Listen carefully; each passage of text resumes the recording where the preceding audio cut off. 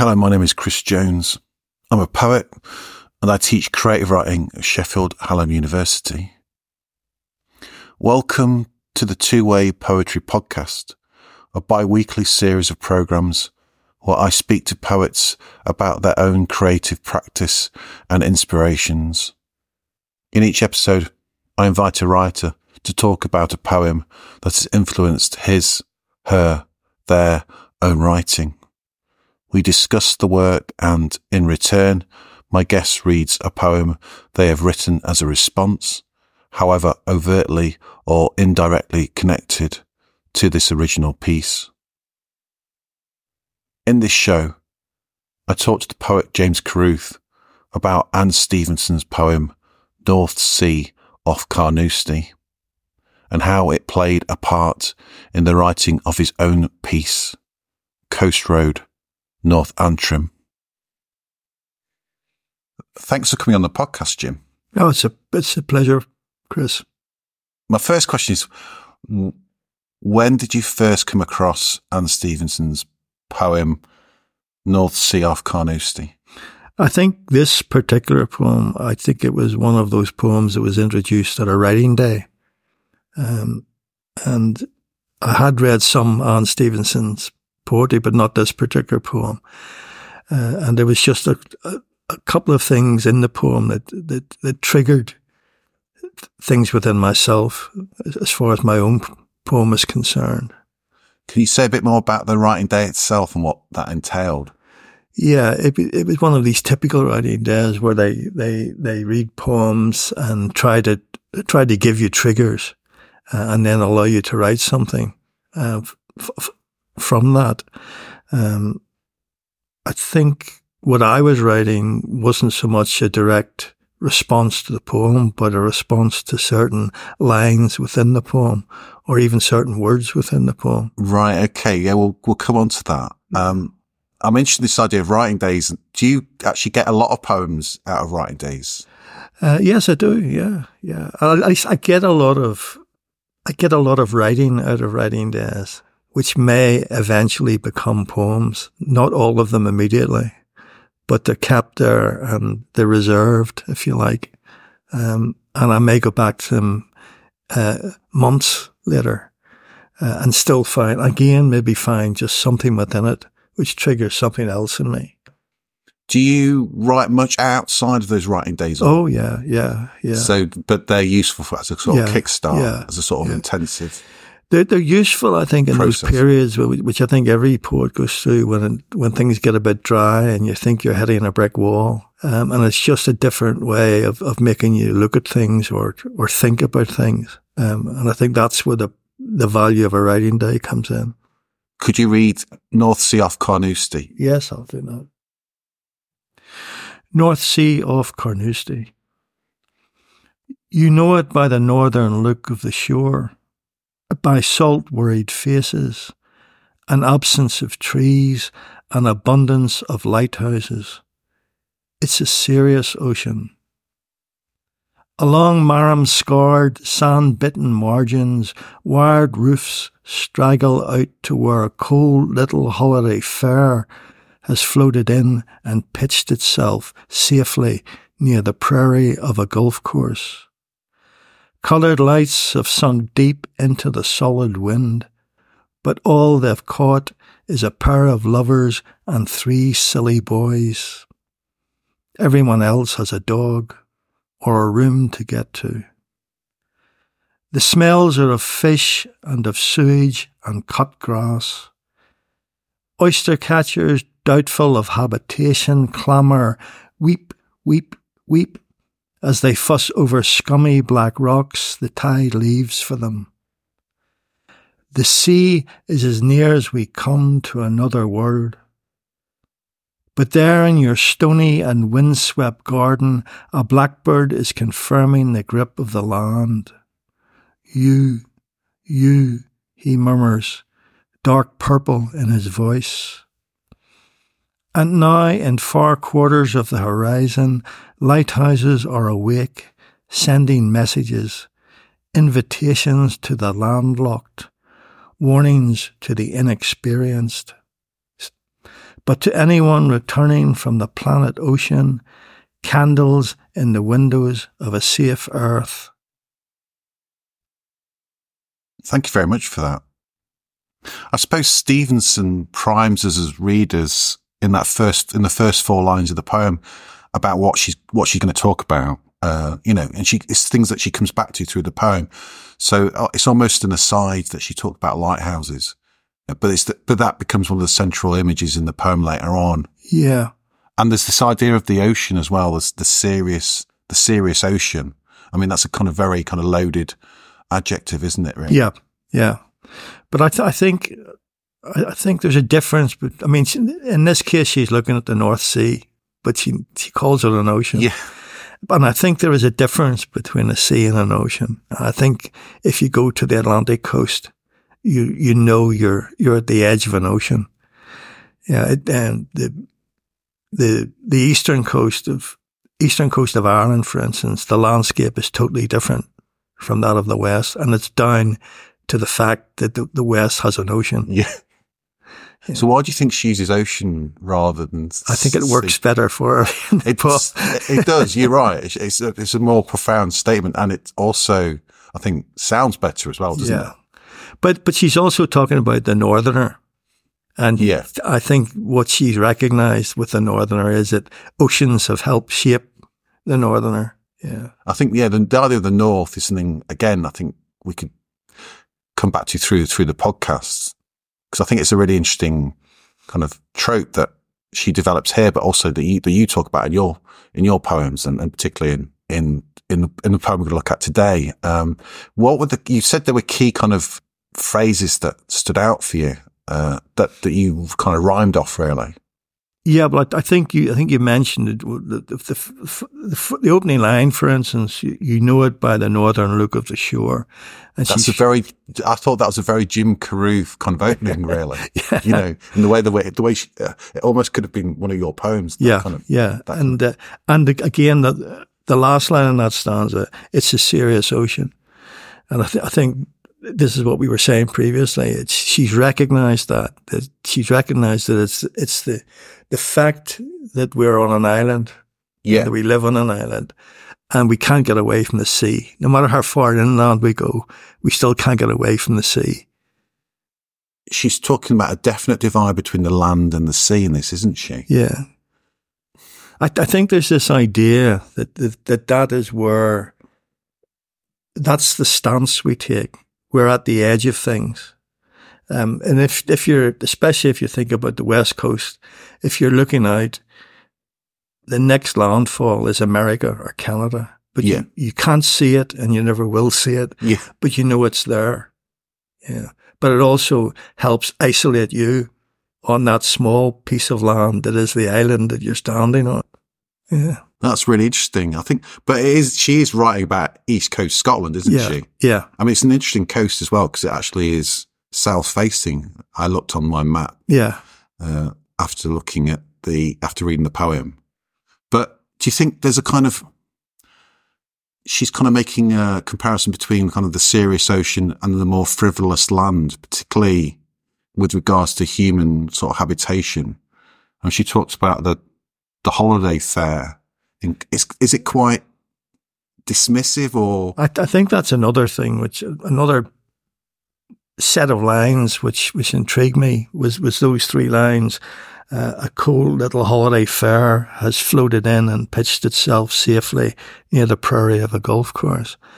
And I think if you think of what I'm writing about, which was the Antrim Coast Road, it ends with the seaside resorts of Portrush and Portstewart, where you'll find these holiday fares. And all along the way up, the various little seaside villages, which have their ferry lights and set up.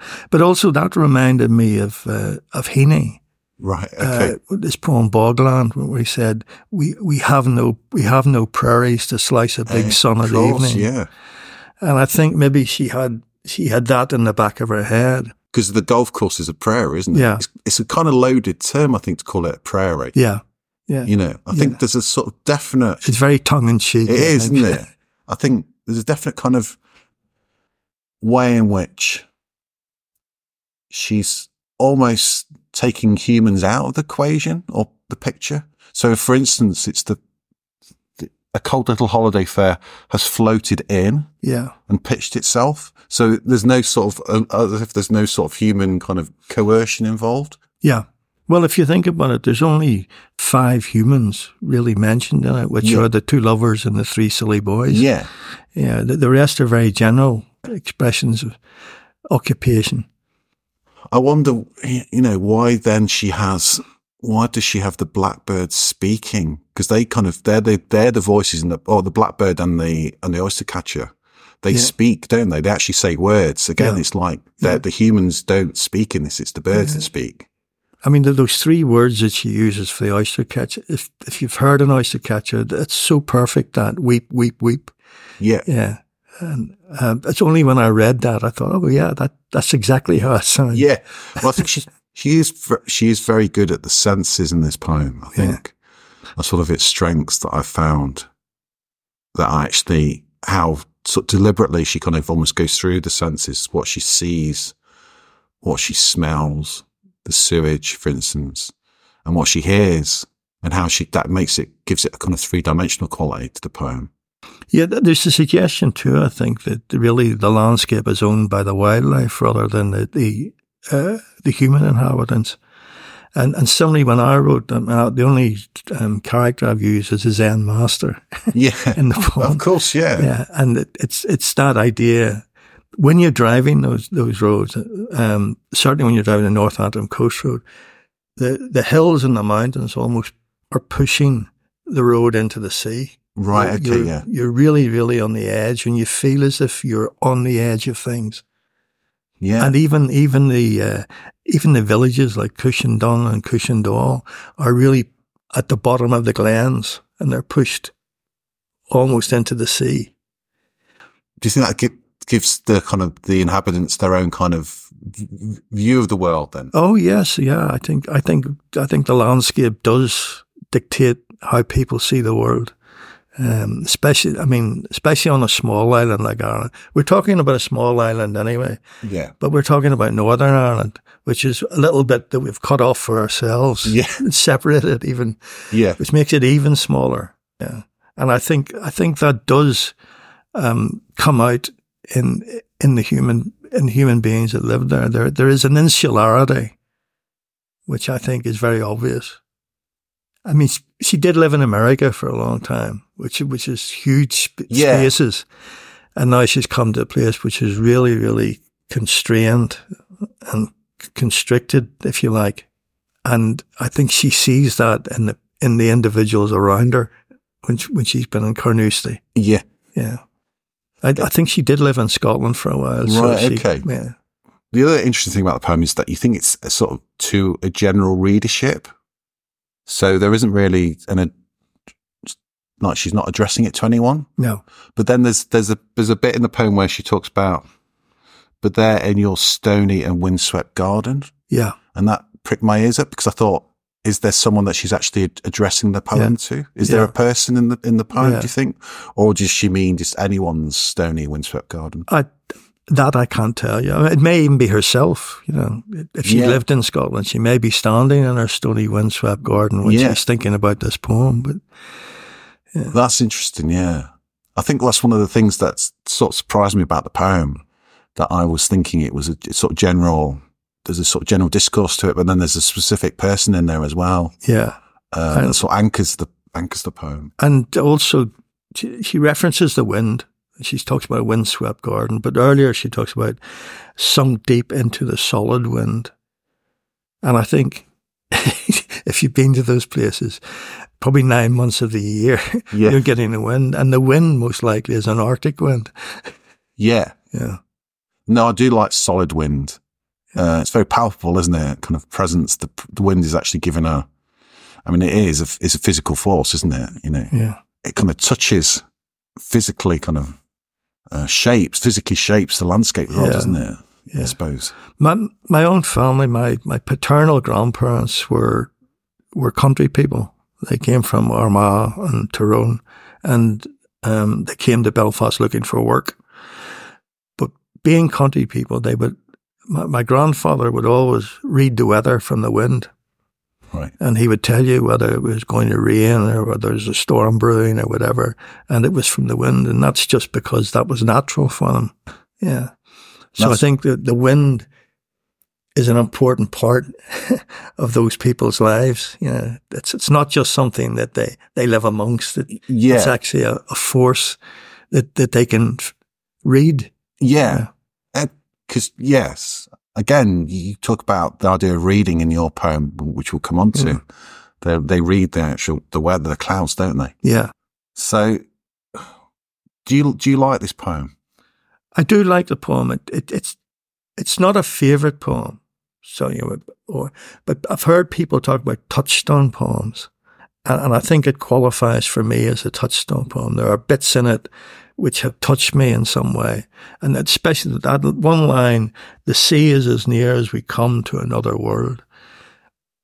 At the time I read this poem, I had in my own head a line which I use in my poem, which is "the edge of all we know," and that goes back to this idea of being insular and of not being able to see beyond the coastline that we're standing on. We can see out to the horizon, but no further. Is that a limitation, or does it actually mean that it gives us a character as such? I think it gives a character, but there's also the idea that there is something better out there, but it's a long way off. Yeah. Yeah. So do you think she moves the poem along, or is she just kind of going in circle, really? Is it, I mean, she said all she needs to say and then she repeats, or is it a poem that kind of moves on, do you think? Yeah, I mean, personally, I'm not criticizing her poem anyway, but to me, I think those last three lines are a bit superfluous. I think to me the poem ends that invitations to the landlocked. Right, that's interesting. So you get your red pen out. Yeah. And you're in the workshop, and it's kind of, yeah. Well, if I was looking at it from that point of view, but yeah, well, that's interesting. I think that's a kind of, we do edit. I think as poets reading, we do edit as we go along, don't we? We can do other people's work. Yeah. And I tend to find the best poems, or the poems that I'm most engrossed in, I don't. Yeah. There's not a little voice inside my head going, I might have written that differently, or that line could have been removed. Well, to me, a lot of the way I look at poetry is how it sounds on the ear. It's how I look at my own poems, but it's also how I look at other people's poems. And I think that's very important to me. And I know you're completely different, and this idea about how people write has always intrigued me. Yeah. And you, for instance, you will look at a line and you will concentrate on that line until you are absolutely sure that is the finished version of that line, and then move on. Yeah, even then I might come back to it. But yes, that's my. Or I tend to put it down as a block.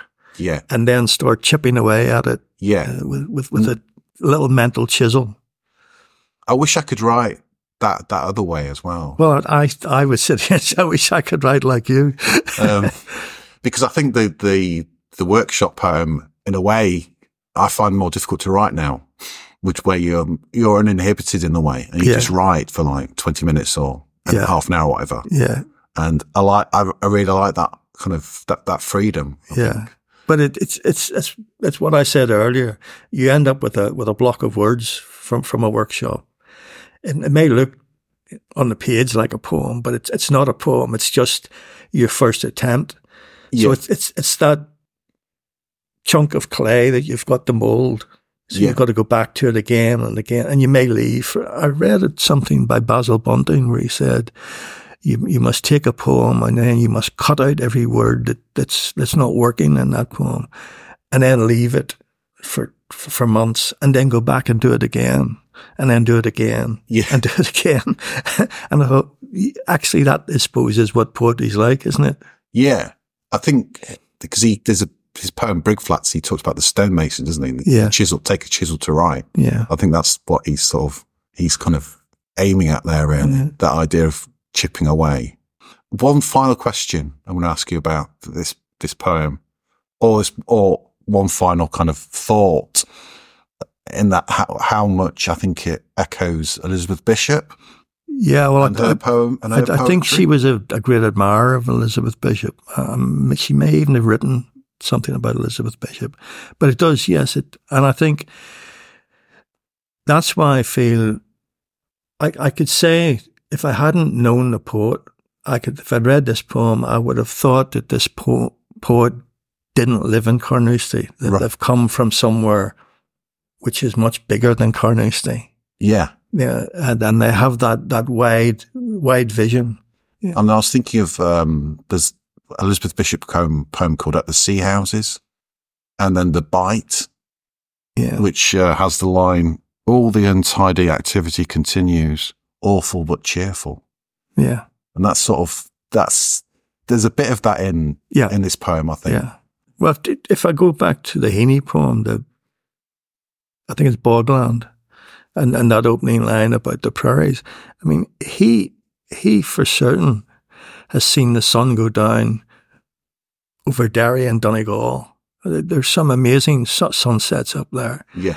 And so his prairie is actually a bogland. Yeah.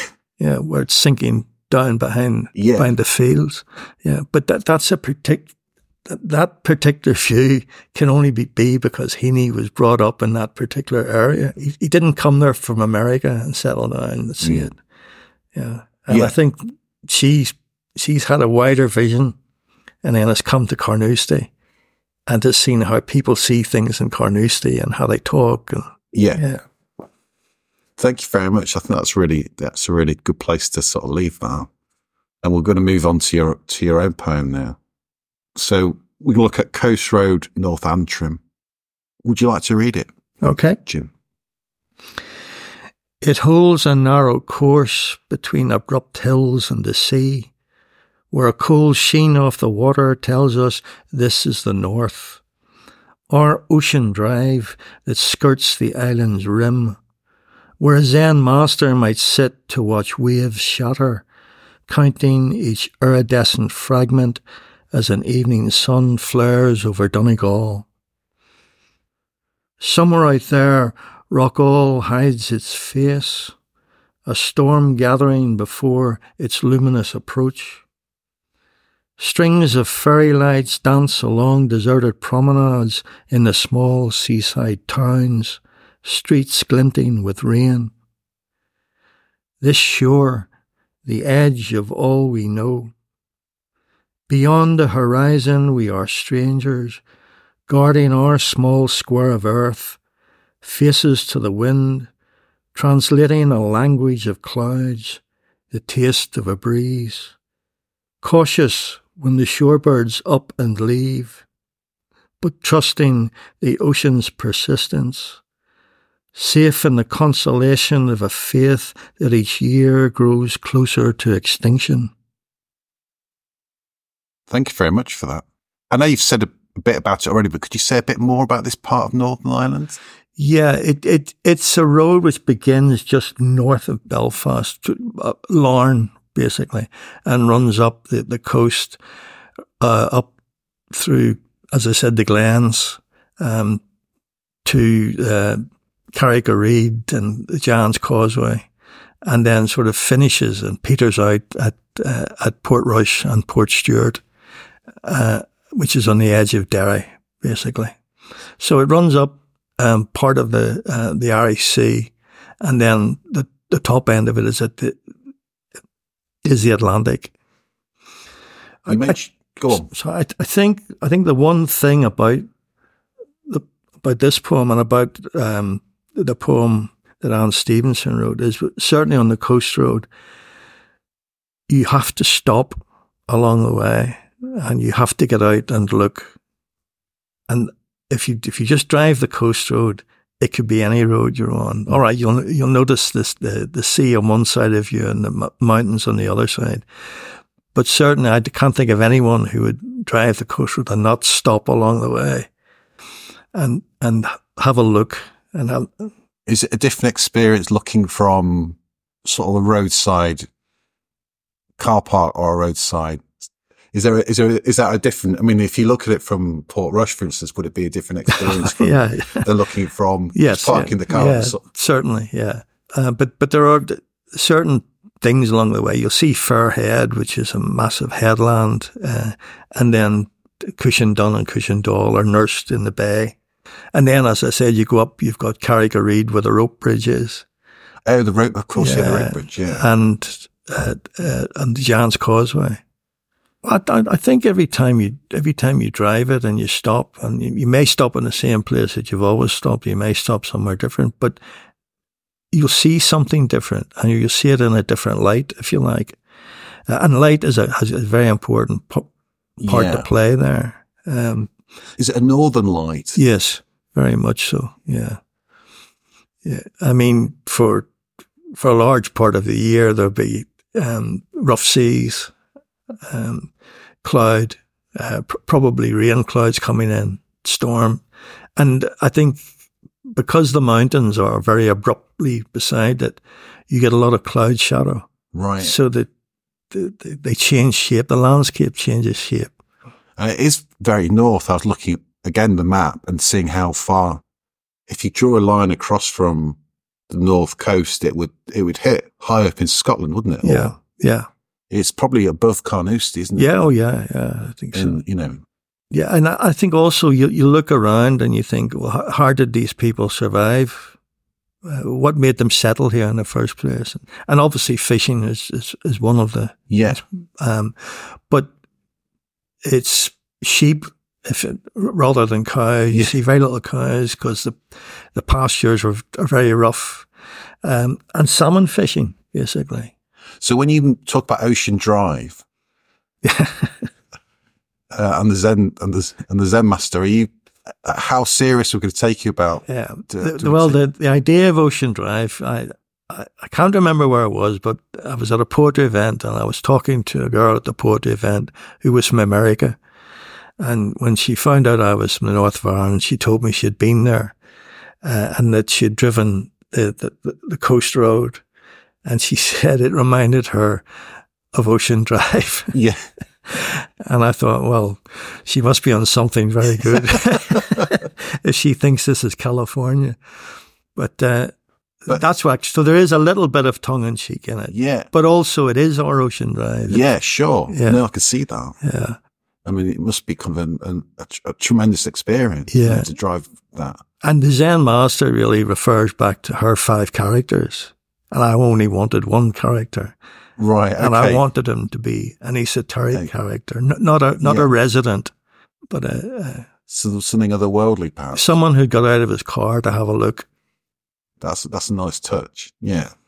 There are other connections between Stevenson's poem and your own in terms of the fairy lights that you mentioned. Yes, yeah. Well, that was again. How are you kind of seeing the fairy lights in relation to the ocean? You know, are you making a comparison between one and the other?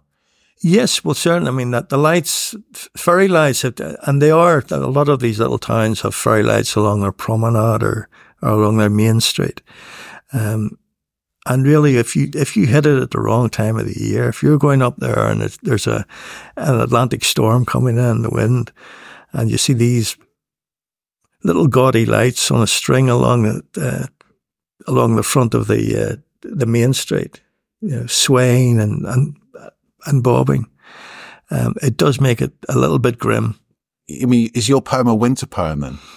I don't think I had any conscious idea of which season it was. Right. Okay. It's a culmination of many times having driven up that way, in both winter and summer. Yeah, because it seems like Stevenson's poem feels out of season almost. Yeah. That could be a winter. Yeah. Poem. Well, I think you remember these little towns, especially Portrush and Port Stewart. You remember them more in winter than you do in the summer because it can be quite grim in the winter. Yeah. There will be, as I said, an Arctic wind blowing in. Yeah. And the streets are empty. Yeah. And the other word that I picked out that connects the two poems is horizon. Yeah. You've talked briefly about that already. Could you say something about that connection? Horizon appears in a lot of my poetry, and it's that limit of your vision.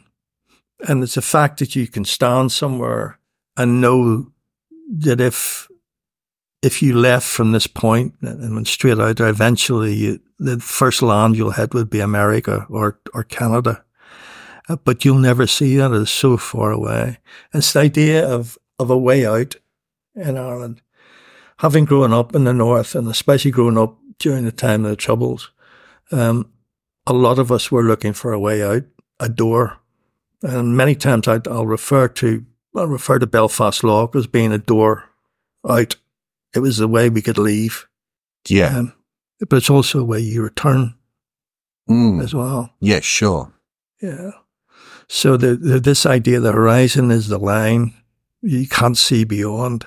So do you think returning is an important kind of more so now feature of your work? My poems, early poems I think were all about leaving.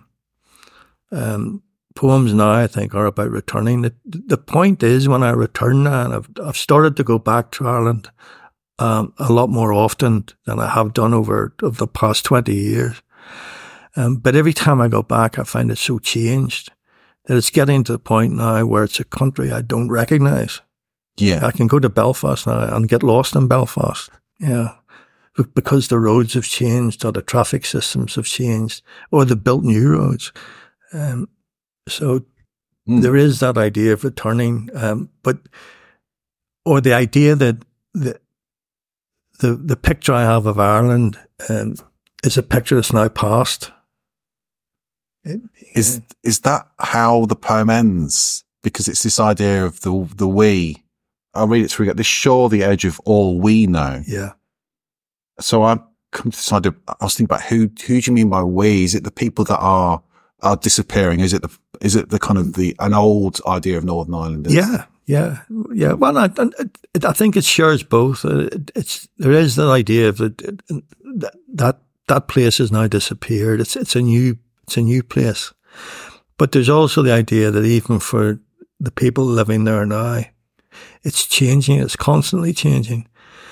And the reference to the old faith, that can be the Catholic faith or it can be the Presbyterian faith, whichever side of the divide that you're thinking about. But that is also being challenged. Yeah. And so you say, safe in the constellation of a faith that each year grows closer to extinction. Yeah. Is that a good thing, you think? Well, I think it's a good thing. That's a very personal idea, I suppose, but I think the power of the power we had with religion, the power of the churches, is now being challenged and is now being tested. They still haven't got it right, but at least there's a chance of thinking about progress in a different way, that it's not constrained, and the idea of living on an island is constraint anyway. We are constrained, and especially a small island. Yeah. And especially a small island that we make even smaller. So, I think that's really interesting how you end the poem on this idea of change, of things changing, the diminution of certain powers or kind of human kind of constructs like the idea of religion. But then there's this other kind of outwardly looking kind of vision that you have in the poem but someone is looking out beyond the horizon.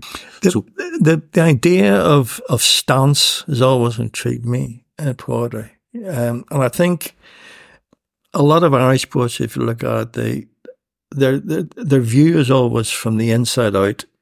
Yeah, they're standing on the shore looking out at the horizon. Yeah.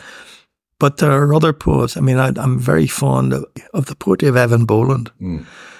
And Evan Boland, the first thing she'll do is she'll show you where she's standing. Yeah. So it'll be in a kitchen or in a garden or on a street or on a bridge.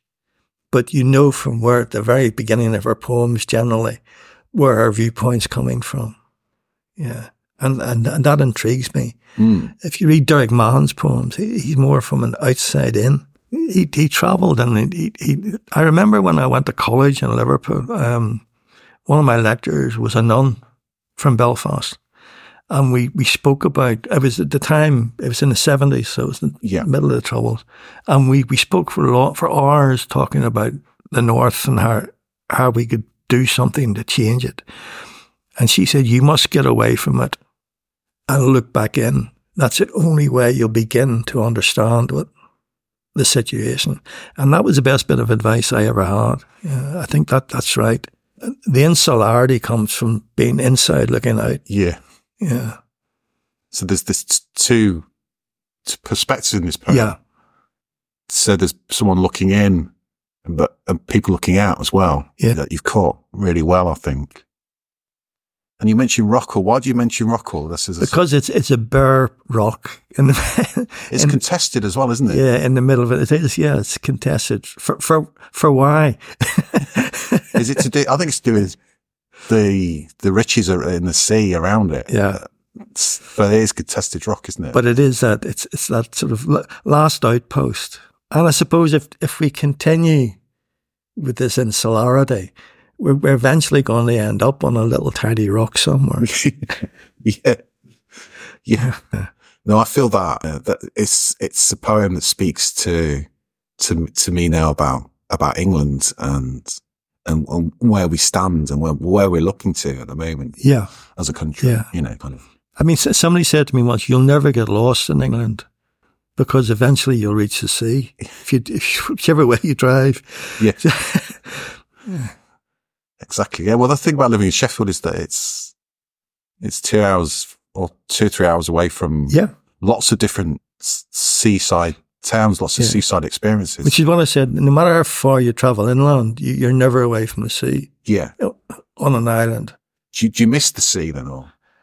I do. I remember when I left Belfast originally to go to South Africa, and I went to Cape Town for 5 years, and then I came back to Sheffield, and that was the first time we hadn't lived with mountains and sea, and I found it very difficult at the beginning, but then I gradually got used to it, and as you say, it's not very far away to reach the sea if you want to go there. But it was a shock at the beginning that I didn't have that familiarity of the sea close at hand. A final question about the book itself and how you've organised it. Is there a kind of overall organising principle to it in terms of how you created a sort of narrative through these individual poems into a kind of long sequence in Speechless Change? Yeah, I think it's sort of semi-subconscious, if you like. I think it's because I'm getting to a certain age. I'm 70 on my next birthday. And both my wife and myself have quite large families at home, and they were of a certain age, and there's been lots of deaths, especially over the period of the COVID thing. And I suppose I'm beginning to come to terms with that. So I think it might move in some sort of seasonal way. And if that was unintended, I'm quite happy with that. If it was intended, then I'll take the credit for it. This poem is near the end of the book, isn't it? Yeah. End of the collection. Yeah. And there's quite a few that seem to be looking at the sea at the end. Yeah. I don't know whether that's... Well, it's looking at that horizon. Yeah. Yeah. Because that horizon is our limit, but we can't go beyond that. Whether we ever will go beyond that. Yeah. Is... Thank you very much, Jim, for coming today to talk pleasure, about your poem.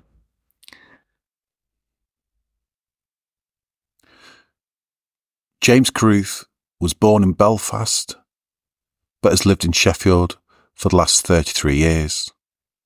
His first collection, A Stone's Throw, was published by Staple in 2007. Dark Peak, a long sequence, appeared from Longbarrow Press in 2008, followed by Marking the Lambs in 2010 and Death of Narrative in 2014, both published by Smith Dorstop. His last pamphlet, Narrow Water, was published by Poetry Salzburg in 2017. his full-length collection, Speechless at Inch, which was published by Smith Doorstop in 2021, was shortlisted for the Derek Walcott Poetry Prize. To find out more about Jim's work and explore this and other podcasts in the series, go to the website twowaypoetry.podbean.com or my website chris-jones.org.uk. You can also follow me on X, formerly known as Twitter, at CWJonesChris, or on Blue Sky at cwjoneskris.bsky.social for more updates on future episodes. The theme tune was written by William Jones.